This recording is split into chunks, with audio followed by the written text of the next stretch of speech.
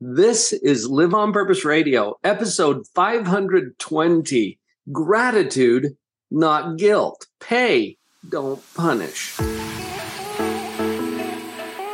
Now is the only time to create and live the life you love. I'm Dr. Paul Jenkins, the positivity psychologist. My job is to connect you to powerful positive psychology principles that immediately upgrade your relationships, business, and mental health.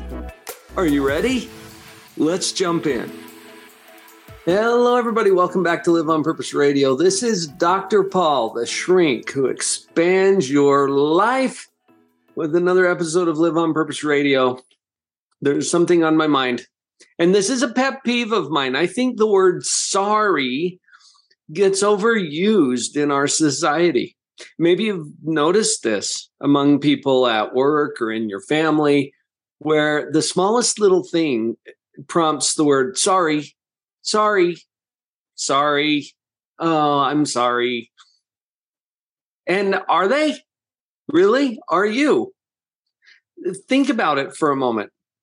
Now, there are some appropriate times to use the word sorry.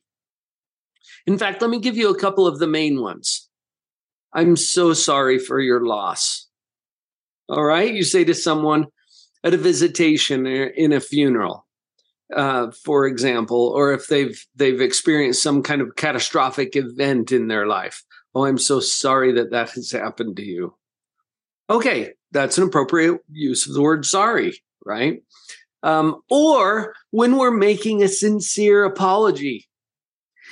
When we're making a sincere apology, the word sorry goes in the sentence along with some very specific things that you are sorry for or about. So, for example, I am so sorry for what I said in that meeting today. It was insensitive. Okay, a sincere apology. And by the way, don't follow any apology with the word but. When we say but, it means forget what I just said. Here's what I really mean. And it negates the entire apology. So in cases of loss or catastrophe or health problems, yes, I'm so sorry that this has happened to you. I am so sorry for your loss. Or in a sincere apology, I am sorry for something specific, and name what that specific thing is, not just a general sorry. Okay, now I'm going off on this a little bit. I remember my friend and speaking colleague, Laurie Guest, talking about this, and she said, even in industry, okay, or in retail marketing, for example, you'll be in a store, and you come up to the checkout line, and there's a sign posted.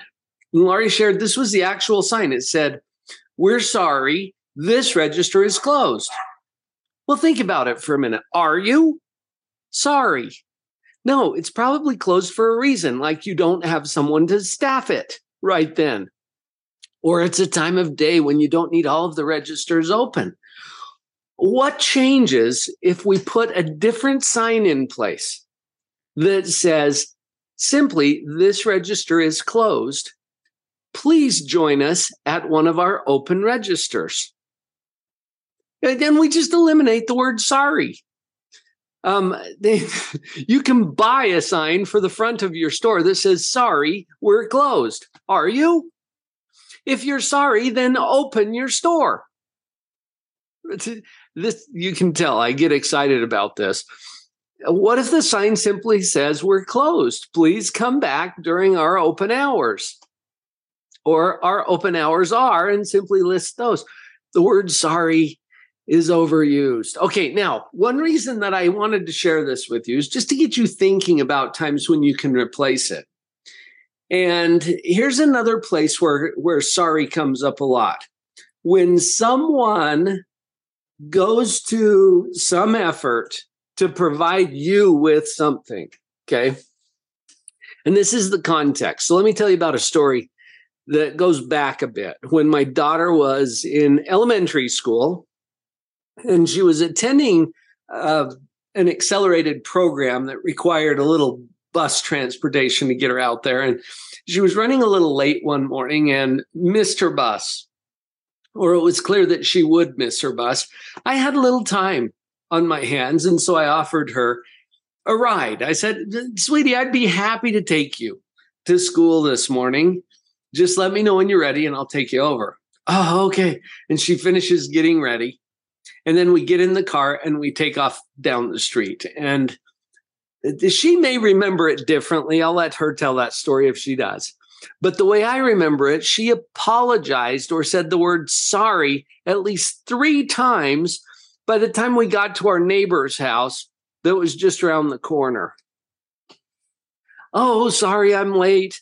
Oh, I should get that done sooner and earlier. And I know I'm putting you out here today. I'm so sorry.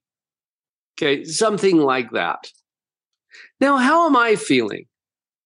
Think about this as a father. How am I feeling at this point? I'm feeling like, oh, this isn't fun, right? And when we got to the corner, just before we turned to go up the main street, I said, sweetie, gratitude, not guilt. Now, Lindy is very psychologically savvy. She always has been. And she connected to that very quickly as she shifted gears. And it was beautiful the way that this happened. It was just a brief little pause. She gathered herself a little bit. And then she said, Daddy, thank you for taking me to school this morning. I really appreciate it. What? Now, how am I feeling? Yes. Awesome. She paid me instead of punishing me. Now, when you get in an Uber, you always pay your driver, right? You don't apologize. Oh, I'm sorry that I'm giving you work to do. They've got a sign on their car that says, please hire me, right? And you never think about apologizing to your Uber driver or your Lyft driver. You simply pay them, right? And you probably thank them and you may even tip them. Awesome. What if we were to incorporate that a little bit more in our interpersonal interactions? And no, it's not an economic transaction. But get beyond that for just a minute and see the difference between gratitude and guilt. I feel guilty that I'm putting you out. I'm inconveniencing you. No, you're not. I'm offering my service. Please pay me for that. And payment is not, Venmo me some money. Payment is thank you. I really appreciate that. This means a lot to me. Okay, now as the offer of the service, I'm like, sweet. This is awesome. Check in with your own thoughts and feelings here for a minute. And you know what? We go over all kinds of principles here at Live on Purpose Radio, and you've got an amazing emotional guidance system built right into your own emotions and feelings. How you feel is likely how other people would feel in a similar circumstance. So just consider how it feels to you when someone is in the grocery store, for example, and they reach over to get something off of the shelf and look over it and say, sorry, as they're grabbing what they want from the shelf. Now, maybe they're in the path that you're traveling. Maybe you had to swerve a little bit to get out of the way as they go get what they want off of the shelf. We're all in there for the same reason, right? But think of how it feels to you if you hear someone else say that. Now, what would you prefer to hear? Oh, thank you. Or even, excuse me. Okay, these are approaches that probably are going to be a little more effective than the word sorry. And I know that it has morphed over time to take on different meanings.